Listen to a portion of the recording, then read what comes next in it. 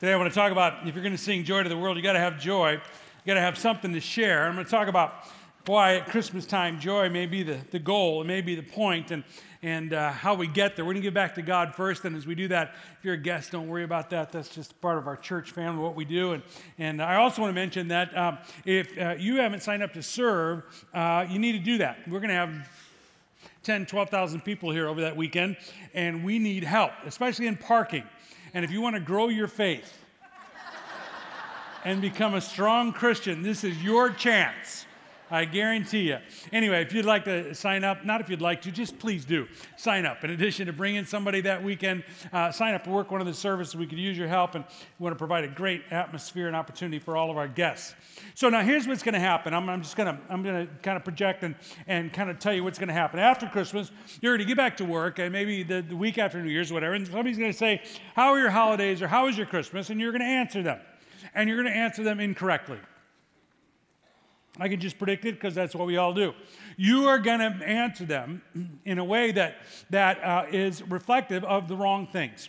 And what if I could guarantee you, if you will listen to me today, I can guarantee you that you can answer that question honestly and forthrightly and acknowledge that you had a great Christmas. I can guarantee that. Anybody up for that? You just write a small donation to the church, and no, I'm kidding. Here's the deal. We usually answer how our Christmas was based on circumstances.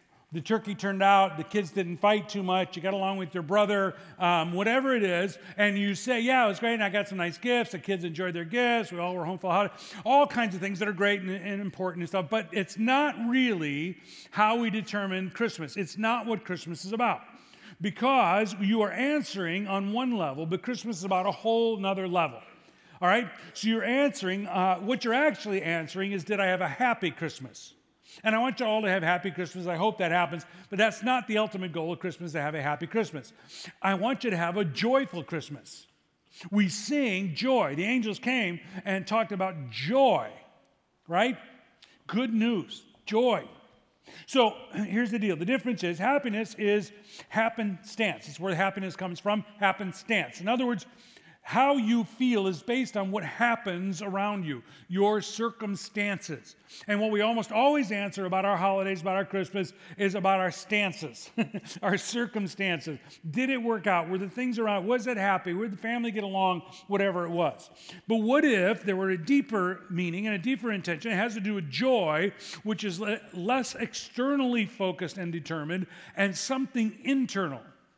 You don't have any control about this around here. All the circumstances. You don't have complete control about joy either, surprisingly, but you have some. And what I can say is that if you will earnestly, sincerely seek joy, I can guarantee you a great Christmas. Because joy is better than happiness. Happiness is great, love happiness, hope we're all happy. But joy is independent upon your circumstances. So I want to refer to a passage I've been looking at. I looked at last week, we're going to look at this week and next week. And I'm going to tie these two together. We'll see. Isaiah 9:6, we read this last week. For to us a child is born, to us a son is given, and the government will be on his shoulders, and he will be called Wonderful Counselor, Mighty God, Everlasting Father, Prince of Peace. Last week we talked about Wonderful Counselor. I'd like to take the next couple of words today and combine them with this pursuit of joy that I suggest we all have. Remember, Luke 2 said, but the angel said to them, do not be afraid, bring you good news that will cause great joy for all the people. Today, in the town of David, a Savior has been born to you. He is the Messiah, the Lord. Now, if the great joy is caused by the Messiah coming, that hasn't changed and won't change no matter what circumstances are over Christmas. If the Messiah has come, then joy is available. And so I want to talk about how we experience joy and why this should be joyful. Now, joy is interdirected, but it is intended for all believers. Listen to some of these passages. Romans 14:17. For the kingdom of God is not this is really an important passage this time of year. Listen, you could say for Christmas is not, listen. For the kingdom of God is not a matter of eating and drinking,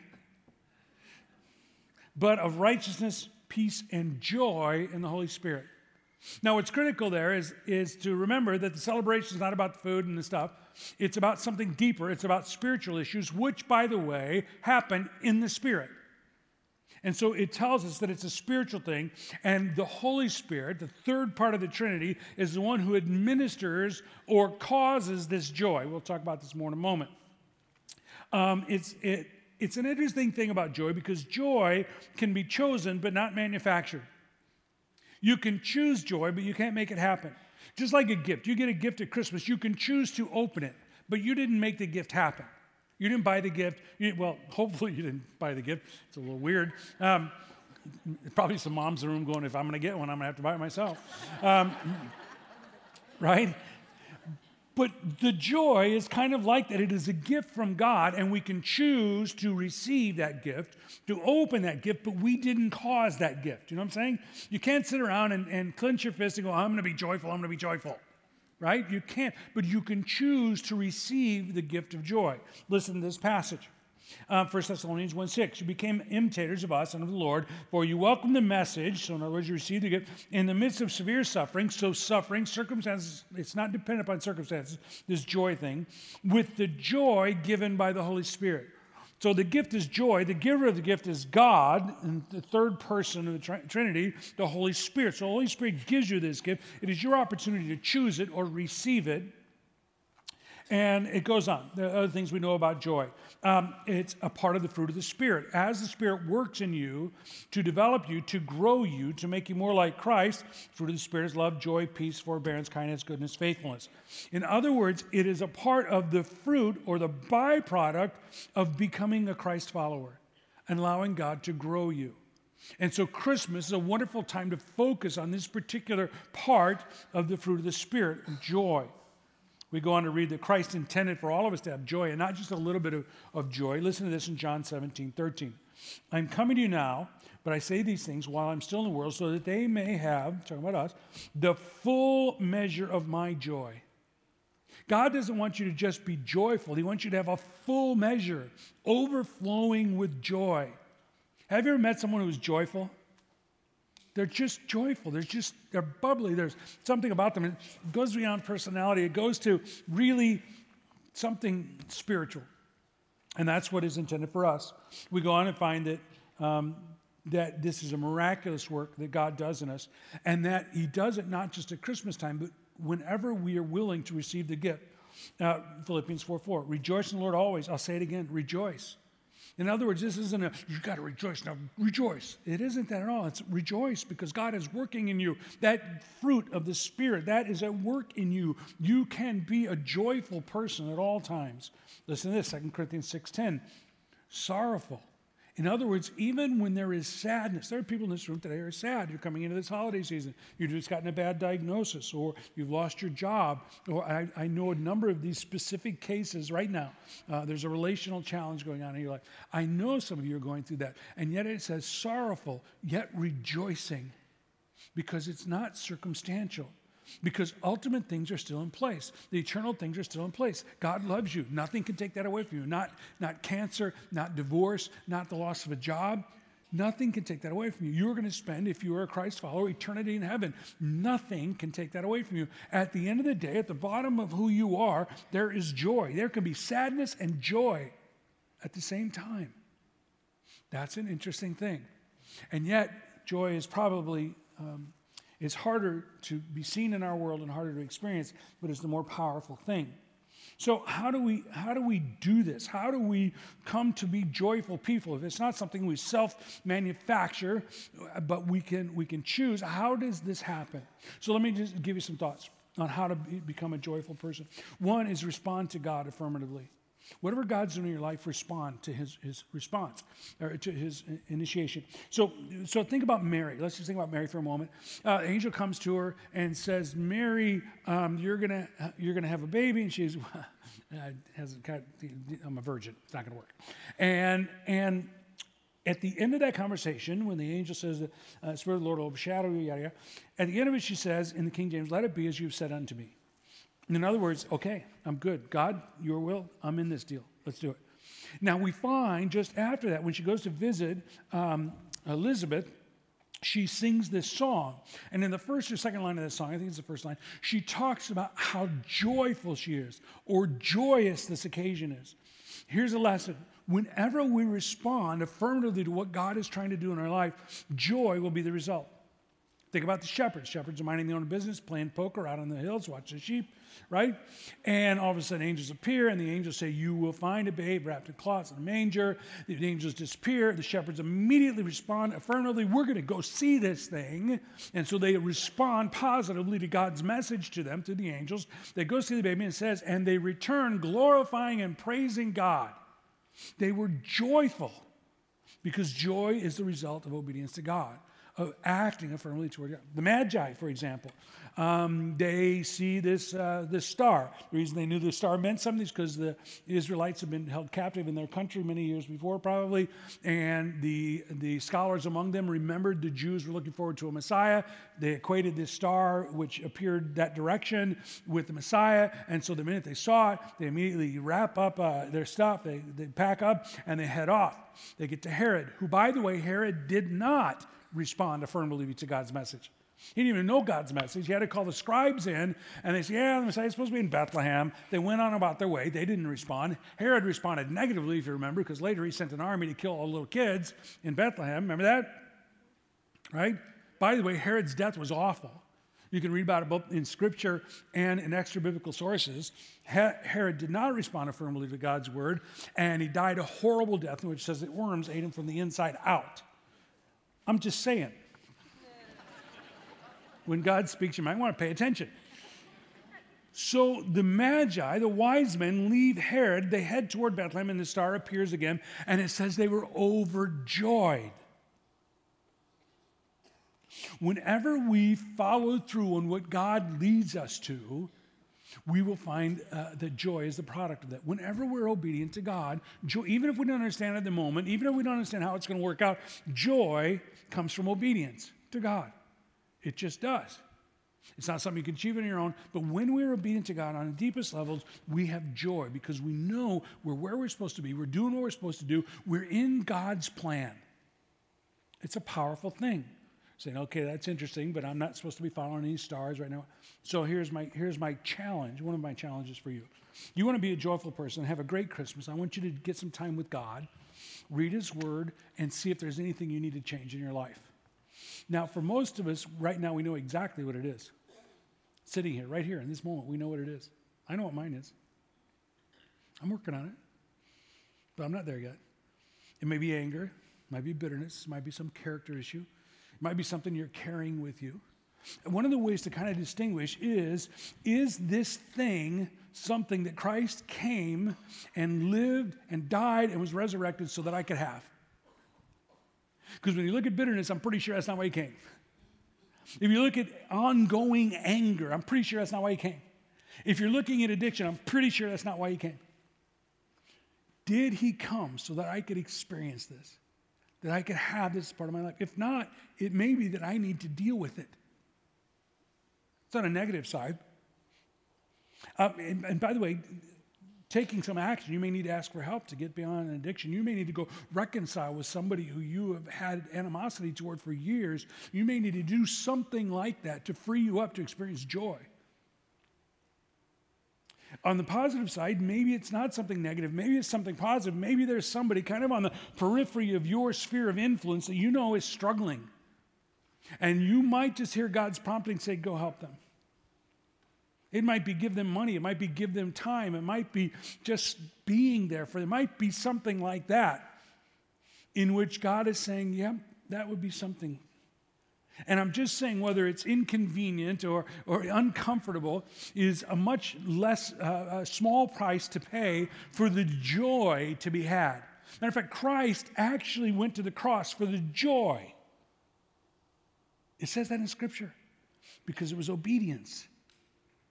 Whenever we move toward what God wants for us, we respond affirmatively to God's leading, God's prompting, whether it's in His Word or prayer or through our conscience. Joy is a byproduct of that. And so I suggest that we take some time if we want to truly experience joy this Christmas. Now that could feel heavy. Oh, God's out to get me and I got to fix this. Otherwise, no. This is a growth opportunity. This is about a God who loves you. Now let's just examine this for a moment, okay?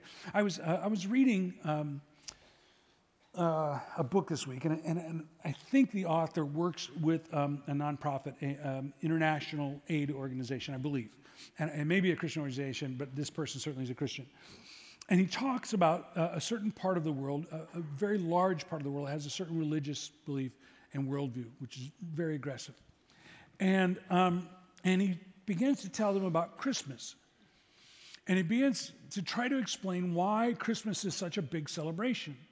And when he gets to Emmanuel, God came to be with us, they kind of go blank because the concept, and if you think about, we in the West have been raised with this and we've been inculcated with a loving God, a caring God, to the point where we take it for granted. But if you have lived any other time in history, under any other religious belief system, God is not a pleasant, loving, caring kind of being. God is often a capricious, kind of angry, vengeful kind of being who needs to be bought off, needs to be tricked, needs to be somehow. And he says, when he gets to the part where he says that Christ came, that God came because he loves us. He doesn't need anything from us. He's not trying to get something from us. He came because he loved us, only to offer us reconciliation.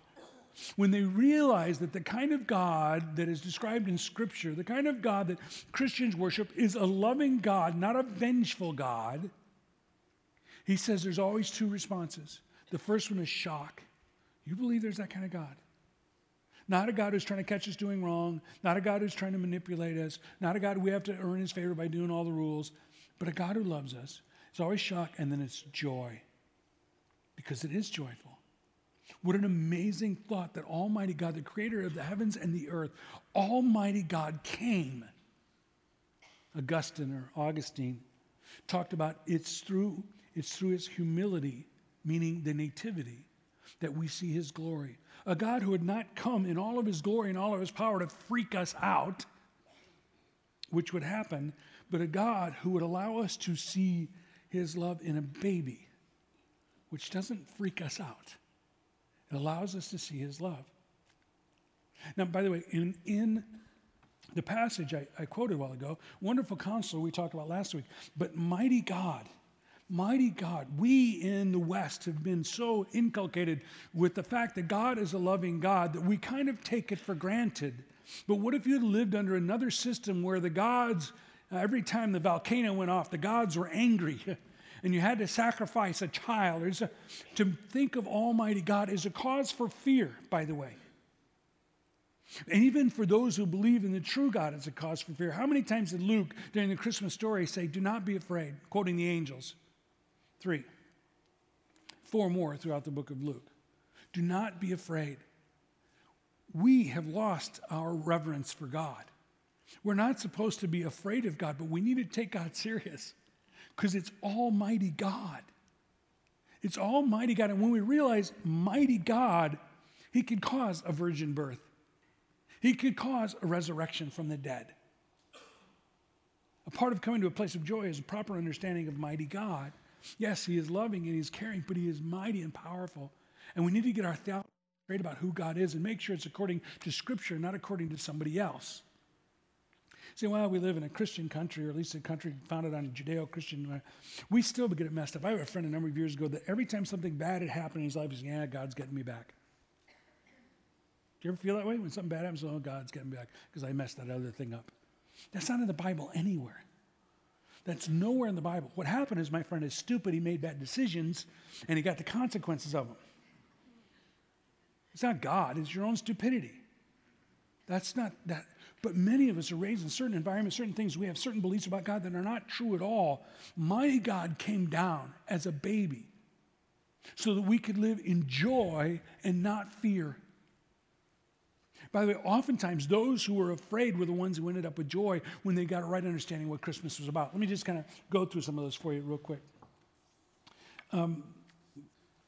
In those 3 times, the first one is Luke 1:11 through 25, and it's talking about Zechariah, and the angel of the Lord appears to him. And when Zacharias saw him, he was startled and was gripped with fear. But the angel said to him, "Do not be afraid, Zachariah. Your prayer has been answered." A powerful way to fight fear in our life is to realize that God hears our prayers and answers them. And then we talk about Mary in Luke 2 at the end of it. By the way, Luke was a physician. He was a doctor. He probably was used to saying to somebody, "Now don't be afraid. This is only going to hurt a little bit." Doctors are liars, by the way. The angel went to her and said, talking about Mary, "Greetings, you are highly favored. The Lord is with you." Mary was greatly troubled with these words and wondered what kind of greeting this might be. But the angel said to her, "Do not be afraid, Mary. You have found favor with God." The first one is that God cares about us. In Zechariah, God cared about the fact that they hadn't had a baby. God cared about that, and he heard their prayers. This one is about grace.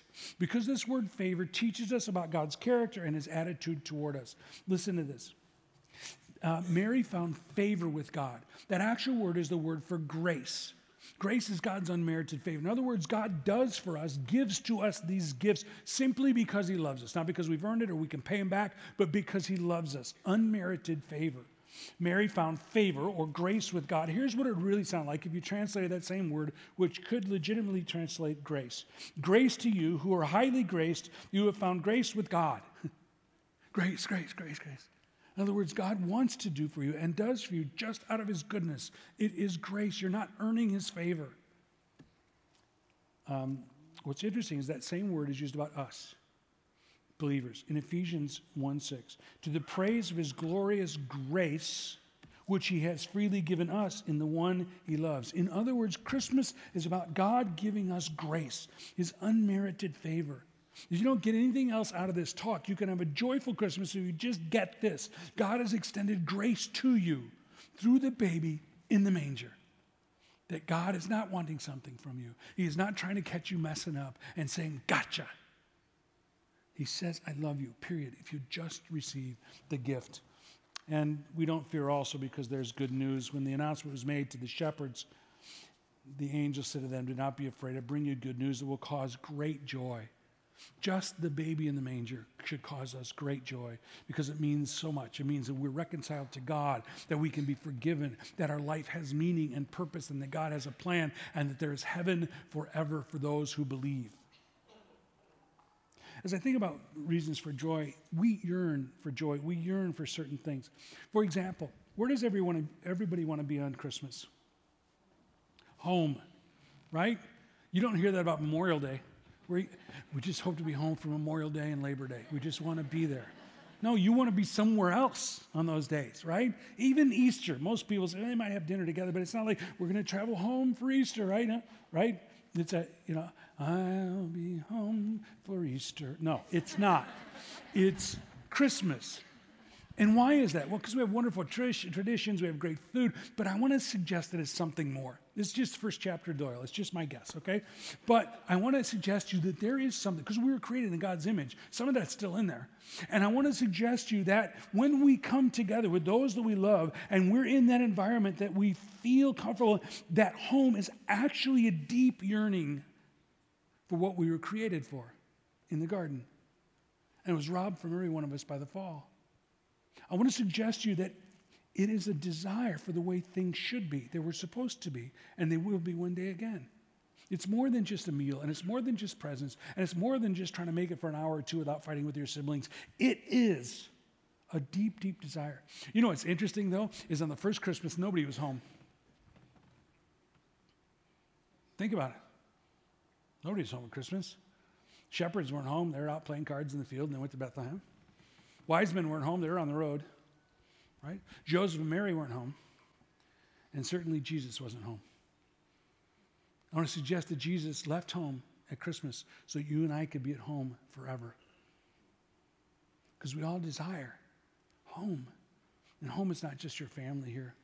There's some wonderful things about home that we think about. We think about home, we think about the security. You get home, you kick your shoes off, you put your feet up. It's good. It's good to be there. It's a place where you belong. I once read that home is the place where they have to let you in when you go there. It's a place where I belong. It's a place where I can celebrate. Truth is, you'll never be more secure than you are in your relationship with Jesus Christ. Nothing can separate you from the love of God. And you'll never belong more than you belong to the one who loves you unconditionally and died for your sins. You belong. You belong to him, and you belong to each other. We belong in the family of God. We belong. We want to be home because we want to celebrate Christmas. We want to celebrate the true meaning of Christmas. The reason we do Thursday nights in December, the reason we do Christmas Eve is because we want to be with people who truly understand what Christmas is about. Not the consumer Christmas, not the kind of superficial Christmas, but Christmas, the one that is about joy and peace and love. We love home because it's a place of optimism. By the way, there's another phrase in that Isaiah 9:6 that I mentioned to you a while ago, and I'll tell you that this quickly. It is wonderful counselor, mighty God, those we get, but the next one is weird. It's everlasting Father. This is a reference to Jesus, not the Heavenly Father. You know, the Trinity, God the Father, the Son, and the Holy Spirit. Everlasting Father is a title assigned to Jesus. Well, how can he be the Son and the Father at the same time? If you read Scripture, you'll find that he is the Father of the human race. He is the one who gave life to the human race. You will find that he is the author of our faith, our spiritual father. I think that maybe one of the reasons that Isaiah was inspired to include that is so that we could understand Jesus' attitude toward us. If you said just our brother, we have sibling rivalries and stuff that we might not get it. But the picture of a father is consistent. An everlasting Father. He is God, but he feels toward us. This week I got a phone call from my dad a couple days ago. And you know, I'm old, but my dad's really old. You guys saw him a few weeks ago. He's like really old. And in their conversation, it was so cute. Hey, son, I just want to tell you how proud I am of you. And I want to tell you how proud, and then he switched to we, he and mom, of you and Connie and the kids. And we just love who you've become and the family you've raised. And we're so proud of those little grandkids. They're going to do great things. And we just love the church. And he just went on. You would think a guy my age would just go, thanks, Dad. I didn't, though. I was like a little kid. And what else? And what else? Because that's how my dad feels about me. That's what my dad does. That's his attitude and his intention toward me. Jesus is our everlasting Father. That is his attitude, and his intention toward us is to encourage us because we're at home in him. That can bring joy, don't you think? That's better than any gift you'll open this year, if you can understand that. We need to have not only joy, but we need to celebrate that joy. We need to have preparations to celebrate that joy. There's this passage in Ezra 1:5, and it says this: Then the family heads of Judah, Benjamin, and the priests and Levites, and I won't give you all the surrounding thing of this, but you'll get the gist of it. Everyone whose heart God had moved prepared to go up and build the house of the Lord in Jerusalem. Here's what I want to challenge you with. Is your heart going to be moved this Christmas? Because we get busy. We've turned a simple birth into a cluttered celebration. We've turned a historical Jesus into all kinds of mythologies with beards and white beards and red suits. And we've changed from giving the point of Christmas, God so loved the world that he gave his only son, to receiving, what am I going to get for Christmas? That's how we evaluate it. What if we just decided that maybe the point of Christmas this year is joy, and one of the ways we get to joy is allow God to somehow move our hearts? Some of us are so kind of stuck in a rut, in our attitudes, in our worldview. What if Jesus wanted to move our heart this year? I don't know how it's going to happen for you, but I'm going to challenge you to try to find it. That he could move your heart. Maybe it's in reading his word and a deeper study of what it means that Christ came, and that could move your heart. Maybe it's in enumerating all of his blessings as you come to the end of this year and you remember all the incredible things that God has done for you. Maybe that will move your heart. Maybe it's here together as we celebrate and we hear each other sing the truth of what Christmas is really about. Maybe it's in serving someone who's in need. It might be going to Skid Row to hand out blankets or food. It might be coming here and being on the parking lot and testing your Christianity. How is your heart going to be moved this year? Are you going to go through with just the same heart in the same place, the same condition?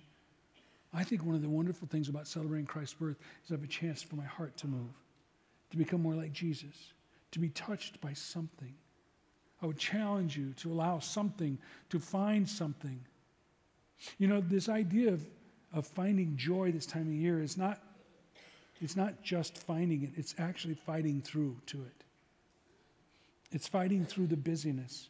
It's fighting through the distractions. It's fighting through your own attitudes to a place where you truly remember what Christmas is about and you receive that gift of joy.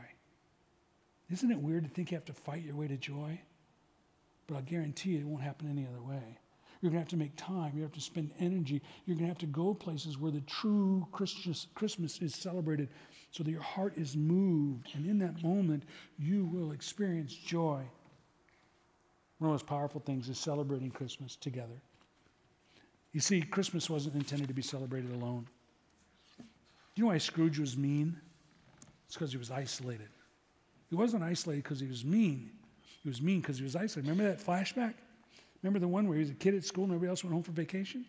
Are you guys with me? So it's a play, a book written by Dickens. And the hero is not, the guy is not green, but he is stingy.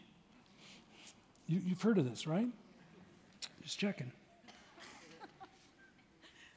Joseph had Mary, and then they had Jesus. The shepherds had each other. The wise men had each other. In Isaiah it says, for unto us a son is given. Us. We are to be together, celebrate. And then they did come together and celebrate, and they celebrated with the wise men, and they celebrated with the shepherds, and we are to celebrate together. We are to celebrate. And so this Christmas, don't just have celebrations, the commercial kind, even the warm, fuzzy family kind. Make sure that you have celebrations of the true Christmas with people who understand and that their goal is joy, not just happiness. And if you can do that, if you can fight your way through that expectation, fight your way through to the joy, I will guarantee you, you'll have a great Christmas this year. I guarantee it. Joy. Be joyful. Receive the gift. Make yourself available, and God will give you joy. Let's pray. Lord God, today I thank you for joy. I like being happy too, Lord. Please give me more of that. But more than that, I want joy. Because I know that happiness is fleeting and it's temporal, it's momentary. But Lord, knowing that you love me, knowing that you're working my life, and somehow supernaturally you are allowing me to understand that in such a way that I am joyful, that is powerful. That is something that can't be taken away. That is something that can't be generated. And yet, I think it's the point of this season. So Lord, help me receive your joy. Help me live in your joy. Help me have joy so abundantly that others see joy on my face and in my life and in my actions. Lord God, I pray that you would make us joyful people this Christmas. In Jesus' name, amen.